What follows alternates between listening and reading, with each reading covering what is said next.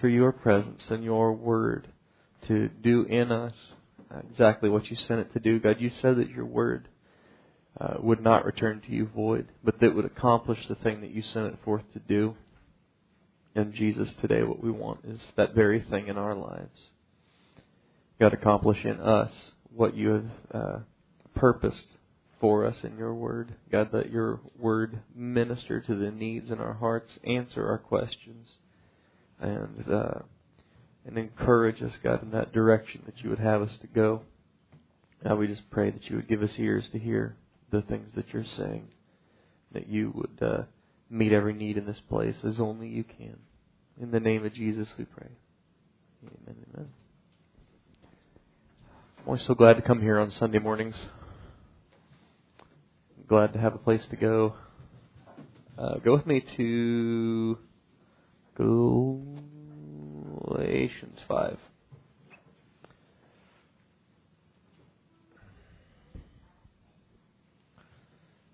There's plenty of times that I'm thinking, I wish I could just go to church and sit.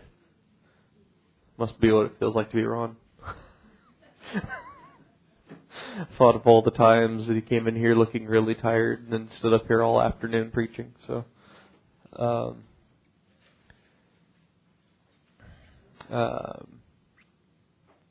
here in Galatians 5,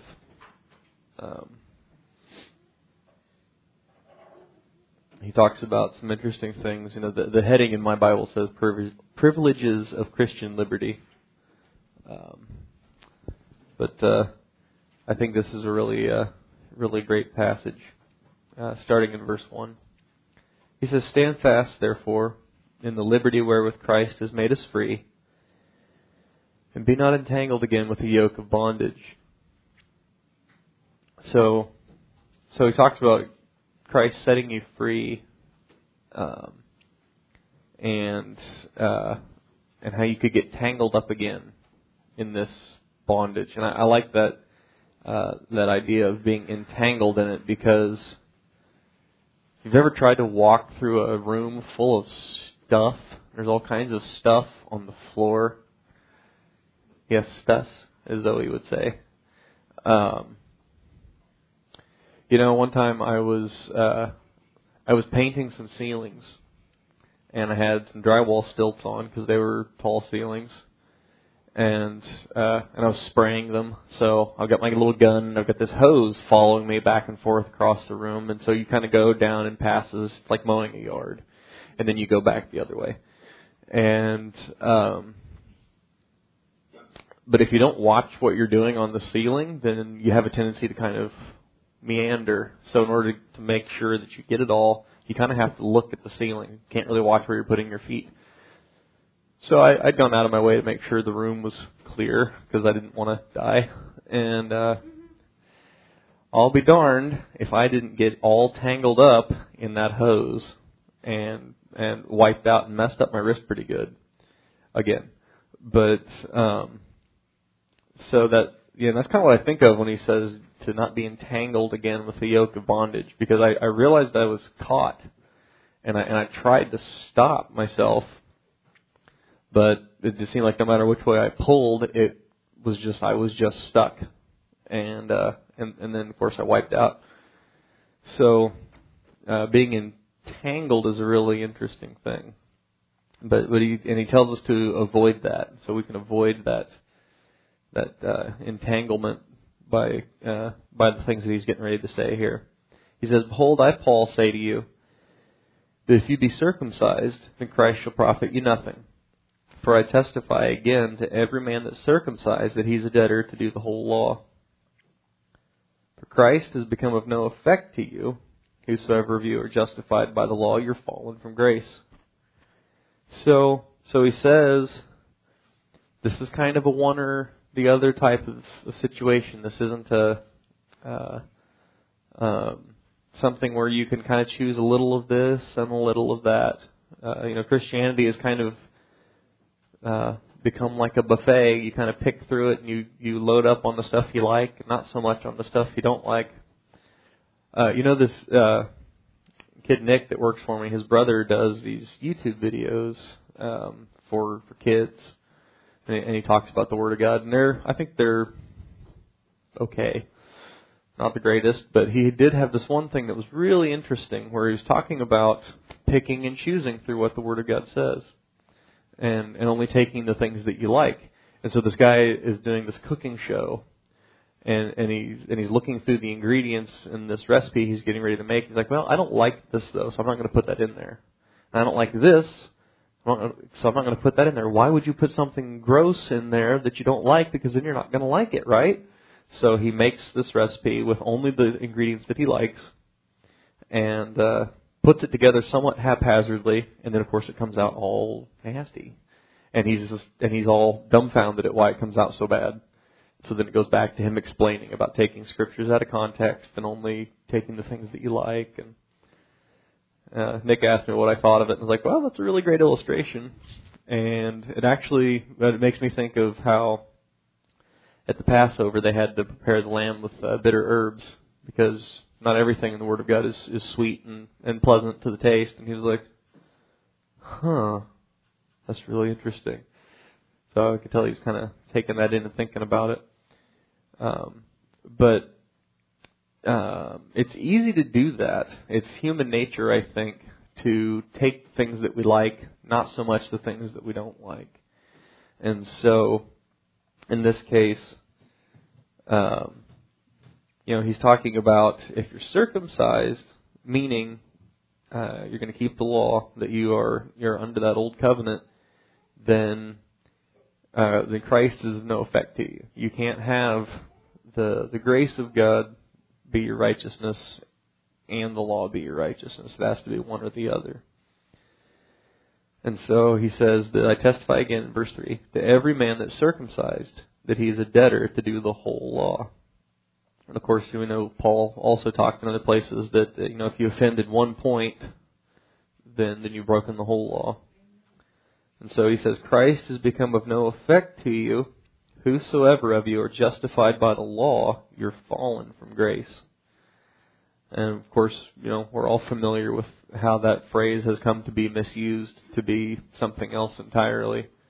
Because, if you hear someone say that they were fallen from grace, then they're telling you that they're a sinner, that they're bad, and all that kind of stuff. But what he's actually saying here is, if you're so righteous because the things that you do, if that's where your righteousness is, then you're not in grace. You've fallen from grace. And I like that he uses the word fallen because it's like you have gone from this high place to a low place. And your own righteousness could never measure up to what Christ had. Jesus told his disciples that your righteousness needs to exceed the righteousness of the scribes and the Pharisees. And I remember being a young Christian, about 16 years old, reading that, thinking, those guys seem like they kind of had it pretty well together, other than fighting with him, And as I grew in the Lord, I understood that he was talking about that righteousness that comes by faith, that righteousness that comes from Him, and that righteousness exceeds any kind of righteousness that we could ever do on our own. So he says that we, through the Spirit, wait for the hope of righteousness by faith. And I like that because we wait for it. We don't always see those things that we hold to by faith, and that's why we hold to them by faith. You don't need to have faith that something is going to happen if it happened.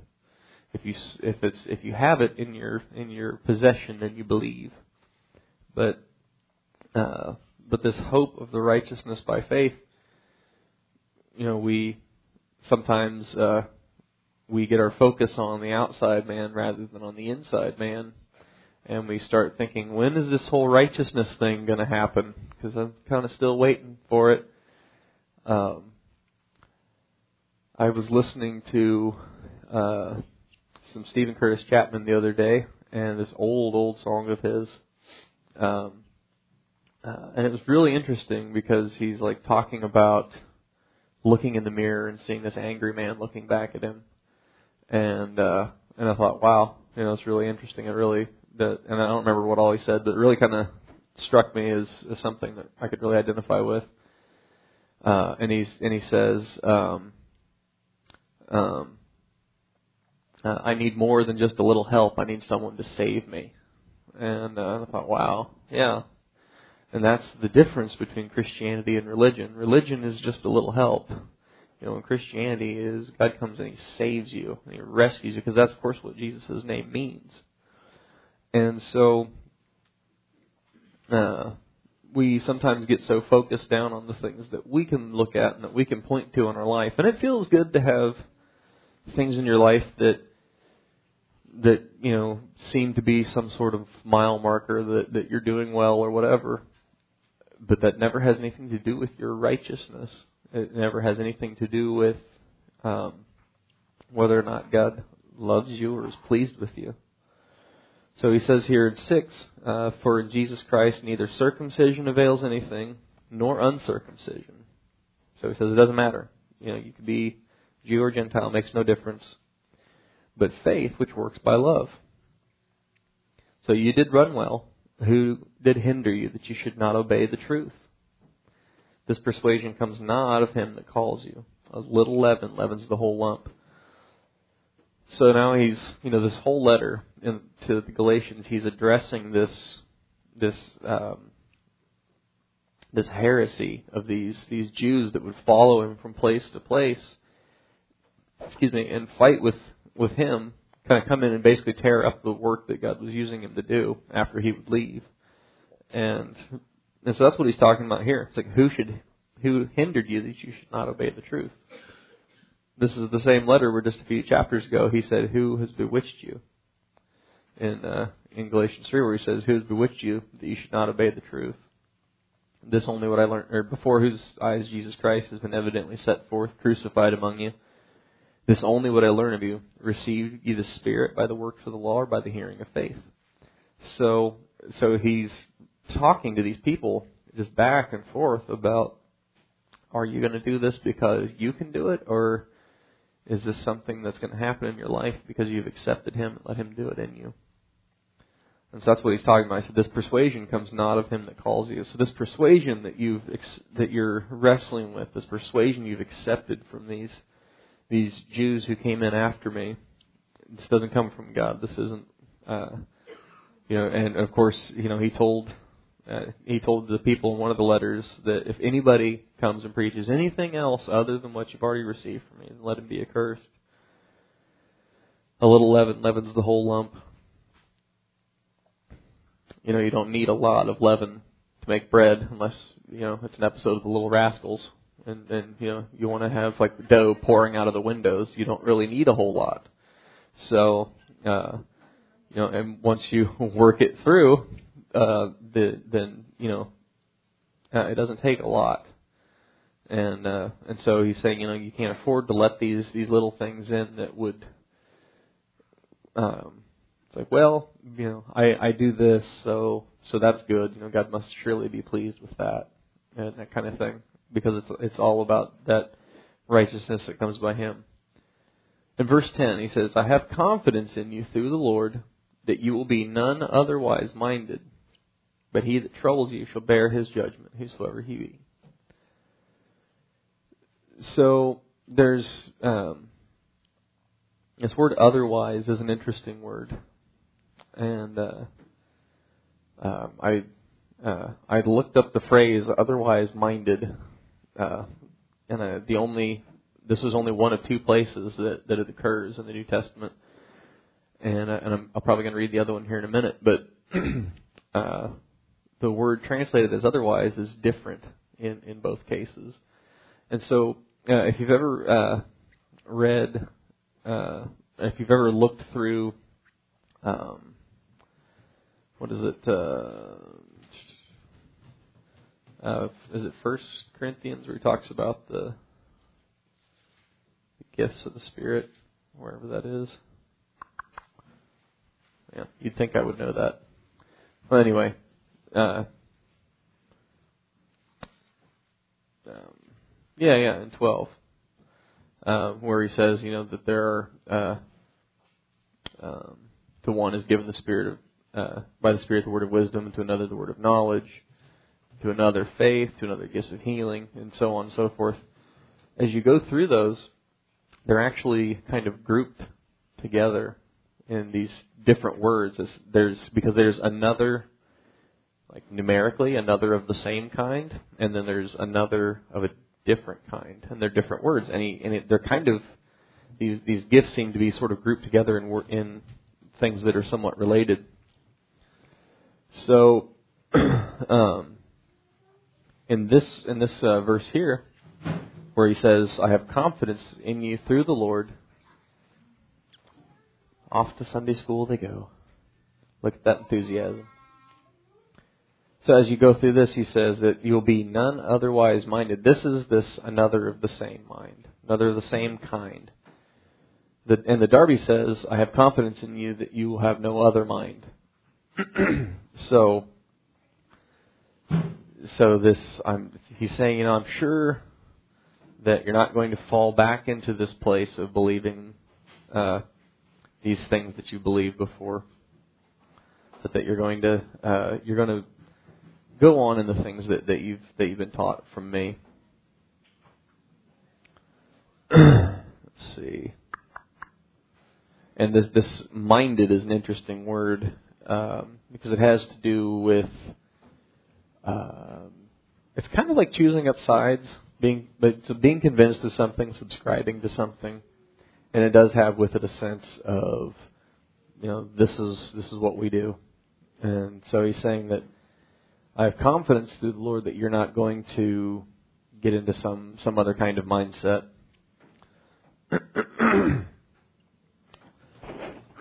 Excuse me.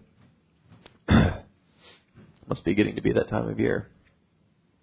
And he says, "So if I, brethren, if I yet preach circumcision, why do I yet suffer persecution? Then is the offense of the cross ceased?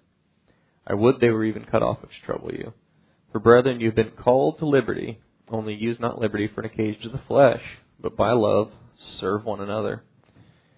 Which is a precious thing because it's easy to fall into that place of it's like, well, I've been freed from the law, so I can do this. And it's like, well, no, not precisely. Because this sense of being set free from the law that he's talking about is that the law is no longer your righteousness. And he says, I believe it's here in Galatians, he says that Christ is the end of the law for righteousness to everyone that believes. And so it's easy to come into that place of thinking, well, I can do, kind of what I want to do, and it'll be okay because, after all, I have liberty and I've got the grace of God and all these kinds of things. And of course, the older we get, the more we realize that actually that's not fearing God. That's not really taking God seriously at all. And indeed there is mercy there and there is grace there, but there comes this place where he is done with the game playing thing. And I think we've probably all been through that, have all come to that point in our life and come through it successfully, because that's what he does. So he says, to not use at liberty as an occasion to the flesh, but by love serve one another. It's interesting that he ties it in with serving one another, because it's easy to, come to this place where you have liberty on some issue because you God has brought you to this place where you are, that it's okay or whatever, or that you're okay with it in Him, and yet maybe your neighbor not so much. And so it's easy to then take that liberty and say, hey, this is an okay thing, and maybe to them they don't have that kind of faith to be able to deal with that issue that way or whatever, and Paul talks about that in Romans 13, 14, somewhere in there, where he talks about that you shouldn't destroy your weak brother for whom Christ died, not with not over something as trivial as meats and that kind of thing. So, but he says, if you bite and devour one another, take heed that you be not consumed one of another. This I say then, walk in the Spirit, and you shall not fulfill the lust of the flesh. For the flesh lusts against the Spirit, and the Spirit against the flesh. And these are contrary to one another, so that you cannot do the things that you would. But if you be not led of the Spirit, you're not under the law. So it kind of sums up what he's been talking about in this sense of being otherwise minded, in this walking in the Spirit and not fulfilling the lusts of the flesh, and being led by the Spirit and rather than by the law. You know, it's a lot easier to have like a nice little rule book of things, a checklist, if you will, of this is what you do here. If you ever gotten a call from a telemarketer, I get them all the time. They have those little scripts, right? And you know they're reading from a script, and you know they have this little flow chart where it's like, you say no, so, okay, customer says no, you say this. You know, and then the customer still says no, you say this. And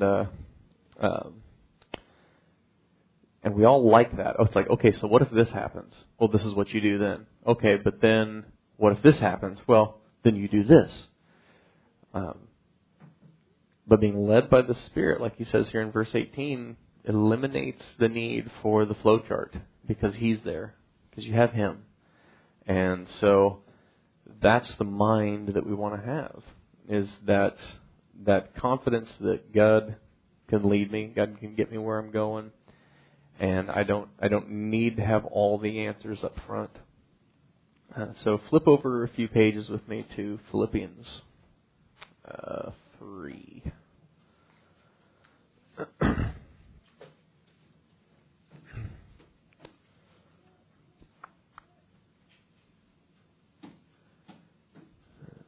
I think I shall start in 12. Of course, in chapter 2, we know he talks about let this mind, in 2:5, he says, let this mind be in you, which was also in Christ Jesus. And so we want, of course, that mind to be in us. That's the thinking that we're talking about, that we're after here. So in Philippians 3 and verse 12, he says, not as though I had already attained, either were already perfect, but I follow after, if that I may apprehend that for which I am also apprehended of Christ Jesus. So he has this goal then, and he says, I don't see myself as having attained that goal, but I'm pressing after that goal. I'm following after him. Apprehend is a great word. I remember when Cynthia's brother first was a policeman, and he came home and told everyone this breathless story of how he chased this bad guy through all these neighborhoods and was jumping fences and tackled him and cuffed him and put him in the car and all that stuff, and it was awesome. Daniel was 4 or 5. He just rolled his eyes. He was like, that's marvelous, Dad. Extraordinary. It's like, what kind of 4-year-old uses those sort of words? But I don't know, maybe he was a little bit older than that. But I always loved that story. But apprehended, it's like, so you chased him down and you caught him. That's the word the police use. It's like, you could say nabbed, I suppose. Doesn't quite have the same thing. But I follow after that I may apprehend that for which I am apprehended of Christ Jesus. So he was cruising down the street in his police cruiser, and he picked me up. And so he picked me up for a purpose, and so that purpose is what I'm after. That's what Paul's saying here. That my goal is the goal that he has for me. And so he says, brethren, I count not myself to have apprehended. I don't see myself as having arrived at some great place yet. He says, but this one thing I do, forgetting the things which are behind and reaching forth to the things which are before, I press toward the mark of the prize of the high calling of God in Christ Jesus. And I've always, for years, I always thought of this passage in the sense of, forgetting the things which are behind, forgetting all that stuff you'd like to forget, forgetting all that stuff that you wish never happened, forgetting all the stuff you don't want anybody else to know about. And that's certainly what he's talking about here. But he's also talking about, but forgetting the things which are behind, you'd have to forget about your accomplishments as well. Forget about your accolades. Forget about all your awards and trophies and all that stuff. I love that song about clinging to the old rugged cross until all my trophies at last I lay down.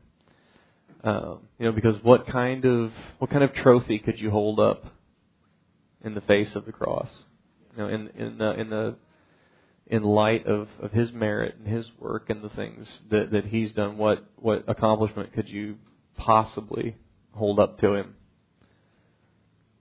There's nothing like being the guy in the room with the least impressive story. It's like listening, I don't know if you've ever played, can you top this? Telling, horror stories of people. If you've never played that with Cynthia's brother, again, Bobby, then you should, because you will both get an education and a lot of entertainment at the same time. But, there's nothing like, oh yeah, once I fell, broke my arm and did this and that and the other thing. I got a splinter once. My toe really hurt. That's kind of what it's like to try and hold up some kind of accomplishment in the face of the cross. It's like, to see all that he did. It's like, well, yeah, what would you say? So Paul says, I press towards this mark of the prize of the high calling of God in Christ Jesus. So he's pressing towards this goal that God has picked him up for us and has apprehended him to do. And so he says, let us therefore, as many as be perfect, be thus minded. And if in anything you be otherwise minded, then God shall reveal even this to you. So here's that word again, that phrase, otherwise minded. And here he uses a different word for otherwise, and this is the word heteros. And means another of a different kind. I won't belabor that point. I think that's pretty self-explanatory. But so he's saying, if you have some other kind of mind, if your mind is different than this, if your goal is different than this, then God can reveal that to you. And of course, this is the word apocalypsis, to disclose or to remove the cover from. And so it's easy to just sort of get busy with life and perhaps be otherwise minded, to have your goals start shifting in a divergent path from where God would have you going, the road that you've been on, the path that you have set out to do. And to me, this is like a safety net. It's like, if you be otherwise minded, if your goals start diverging from God, if your life is less than what God wants it to be, then He'll reveal it to you. He'll show you. And I could, think of a great example off the top of my head would be, we stopped having church here in 1998, and I just kind of went off floating around in left field doing my own thing. And by 2006, I wasn't exactly running after the world, but I was reading all kinds of trash books and listening to all kinds of trash music, and my taste in movies was left a lot to be desired. But I still had this sense of God being real in my life, and that He was there, and that He had a purpose for my life that was more than this, and that someday something would happen that would change it. I didn't really have any input into my life that was saying, "Hey, well, you should run after God now. You should why don't you get serious?" And we usually have the year-end revivals here, and at Christmas time, and I remember the one year we didn't. I remember just sitting at home in my apartment, and it was so surreal. It was just weird being at home on New Year's Eve, like watching TV. Felt really just empty. and yet I just didn't feel like I had any oomph to really get a hold of God. I just felt this kind of just numb, turmoiled kind of feeling, and just kind of was just busy living life. And we had, and then at the end of 2006, of course, we had revival again, and it wasn't particularly noisy or emotional or even all that well attended, perhaps, but. And I can't point to any particular moment in those meetings, but something in those meetings was, best way I could describe it was God coming and finding me out in left field catching grasshoppers, and bringing me back in, saying, "Okay, now here's what we're going to do. This is not what your life is about, so let's get after that." And life has never really been the same since. And so He does do that, but. We need those course corrections frequently, I think, and so it's precious that to have this sense of, if you be otherwise minded, God shall reveal it to you. And so, this can be as simple as, I had a week, this week, filled with all kinds of negative emotional input, and by the end of the week, I just kind of wanted to slam my head in the car door, to be quite honest. It was just a really rough week. And that's the idea, yeah. But it seemed like it would hurt less than all the emotional turmoil that I felt inside. But God knows how to bring our focus back to, well, but actually this is just today, or this is just this week. Next week things will be better. Tomorrow things will be different. And even if they're not yet, then you can change your mind about these things, and you can get your focus back on me, and you can let my mind be in you instead of judging after the sight of your eyes and reproving after the hearing of your ear and reacting emotionally to the things around you, which is exactly what I was doing. Nothing like dealing with angry people to make you angry. And so God knows how then to just bring us back into that focus of where He wants us to be, to get us back on that convergent path with His purpose for our life. And that's what Paul's talking about in this reaching forth to apprehend those things that he's been apprehended for in Christ. So,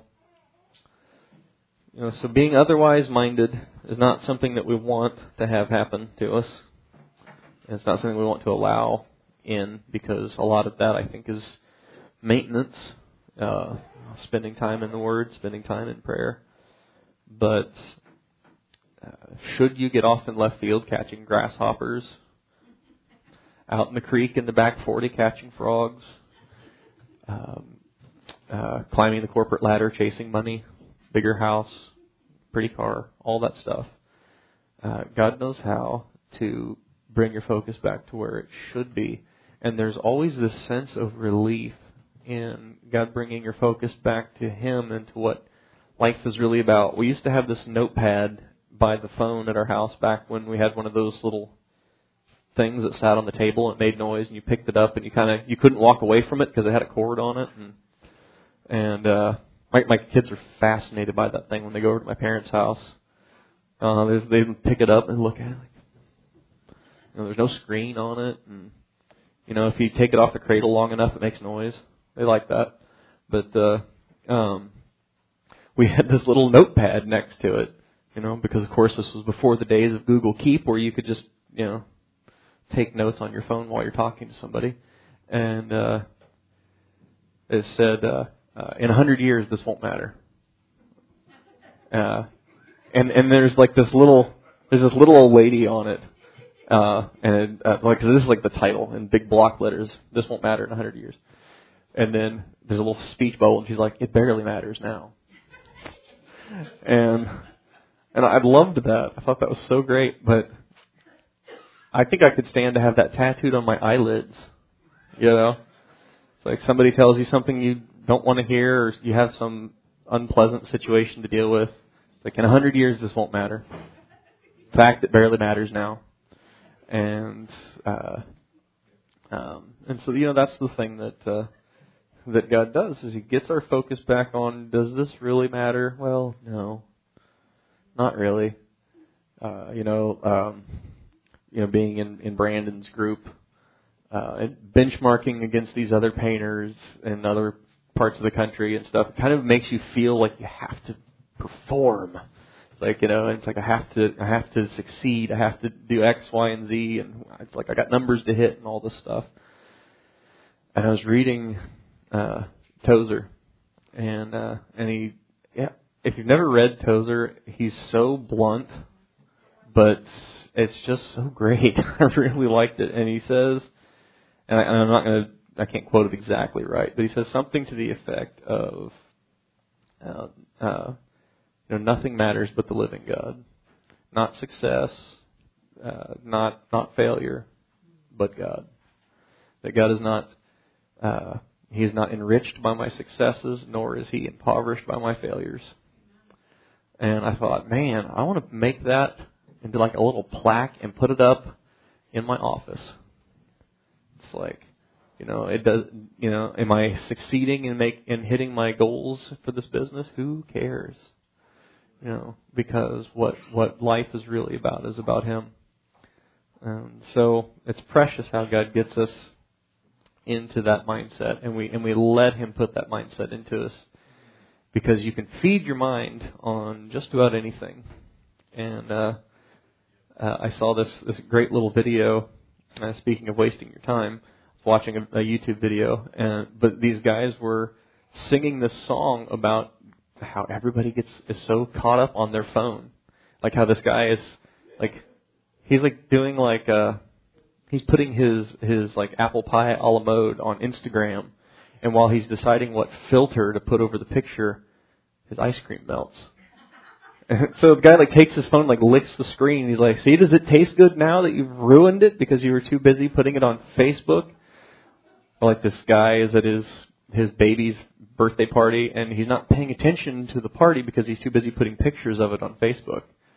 And it's like, does everybody need to see 50 more pictures of your kid? And it was funny because it's like, wow, it's really true. But you can input all kinds of things into your mind. But when that input comes from the Word of God, then it gives you an opportunity to let Him put His mind in you. And the difference between His input and every other input is becoming more and more divergent the longer you go. The further we get down the road, every day, just reading the news kind of requires some picking and choosing judiciously. It's like you can see the headline and think, I'm not going to read that. It's like, I'm really curious, but I'm not going to read that. So letting Him put His mind in us is a really precious thing, and it gives us a focus that's really precious because it makes life not seem so scary when you're going down life's road with Him, and your goals are His goals, and you can rest in knowing that He's got everything under control. So, Jesus, we thank You for Your Word. Thank You for Your goodness to us, Your mercy. God, we just ask that You would plant in our hearts that mind. God, that continually that input would come from You, from Your Word. God, informing our thoughts and our speech. Lord God, You said that the things that come out of us come from the heart. Lord God, and what we want is to fill up our heart with Your Word, with Your thoughts, with Your input, God, so that would be the thing that comes out, God, that the world would see You and not us. God, that You would continually let us know, that You would reveal to us if we are in anything otherwise minded. God, not thinking something different than You, not thinking another thought along the road that's not Your thought. God, what we want is is you doing in us exactly what you want to do. I God, today in this place, we just pray that you would accomplish your will, that your word would speak to us, it would fill our souls, that you would plant it deep inside of us, God, and that you would water it, and that we would, just like you had Adam in the garden, tending the garden, pulling the weeds, God, that we would be diligent about pulling the weeds, God, because indeed a little leaven leavens the whole lump, and we don't want to allow those thoughts that are contrary to you, contrary to your word, to do damage to the things that you've put in us, God. We just thank you, we praise you, and we just pray that you would do as only you can do in this place today. Amen, amen.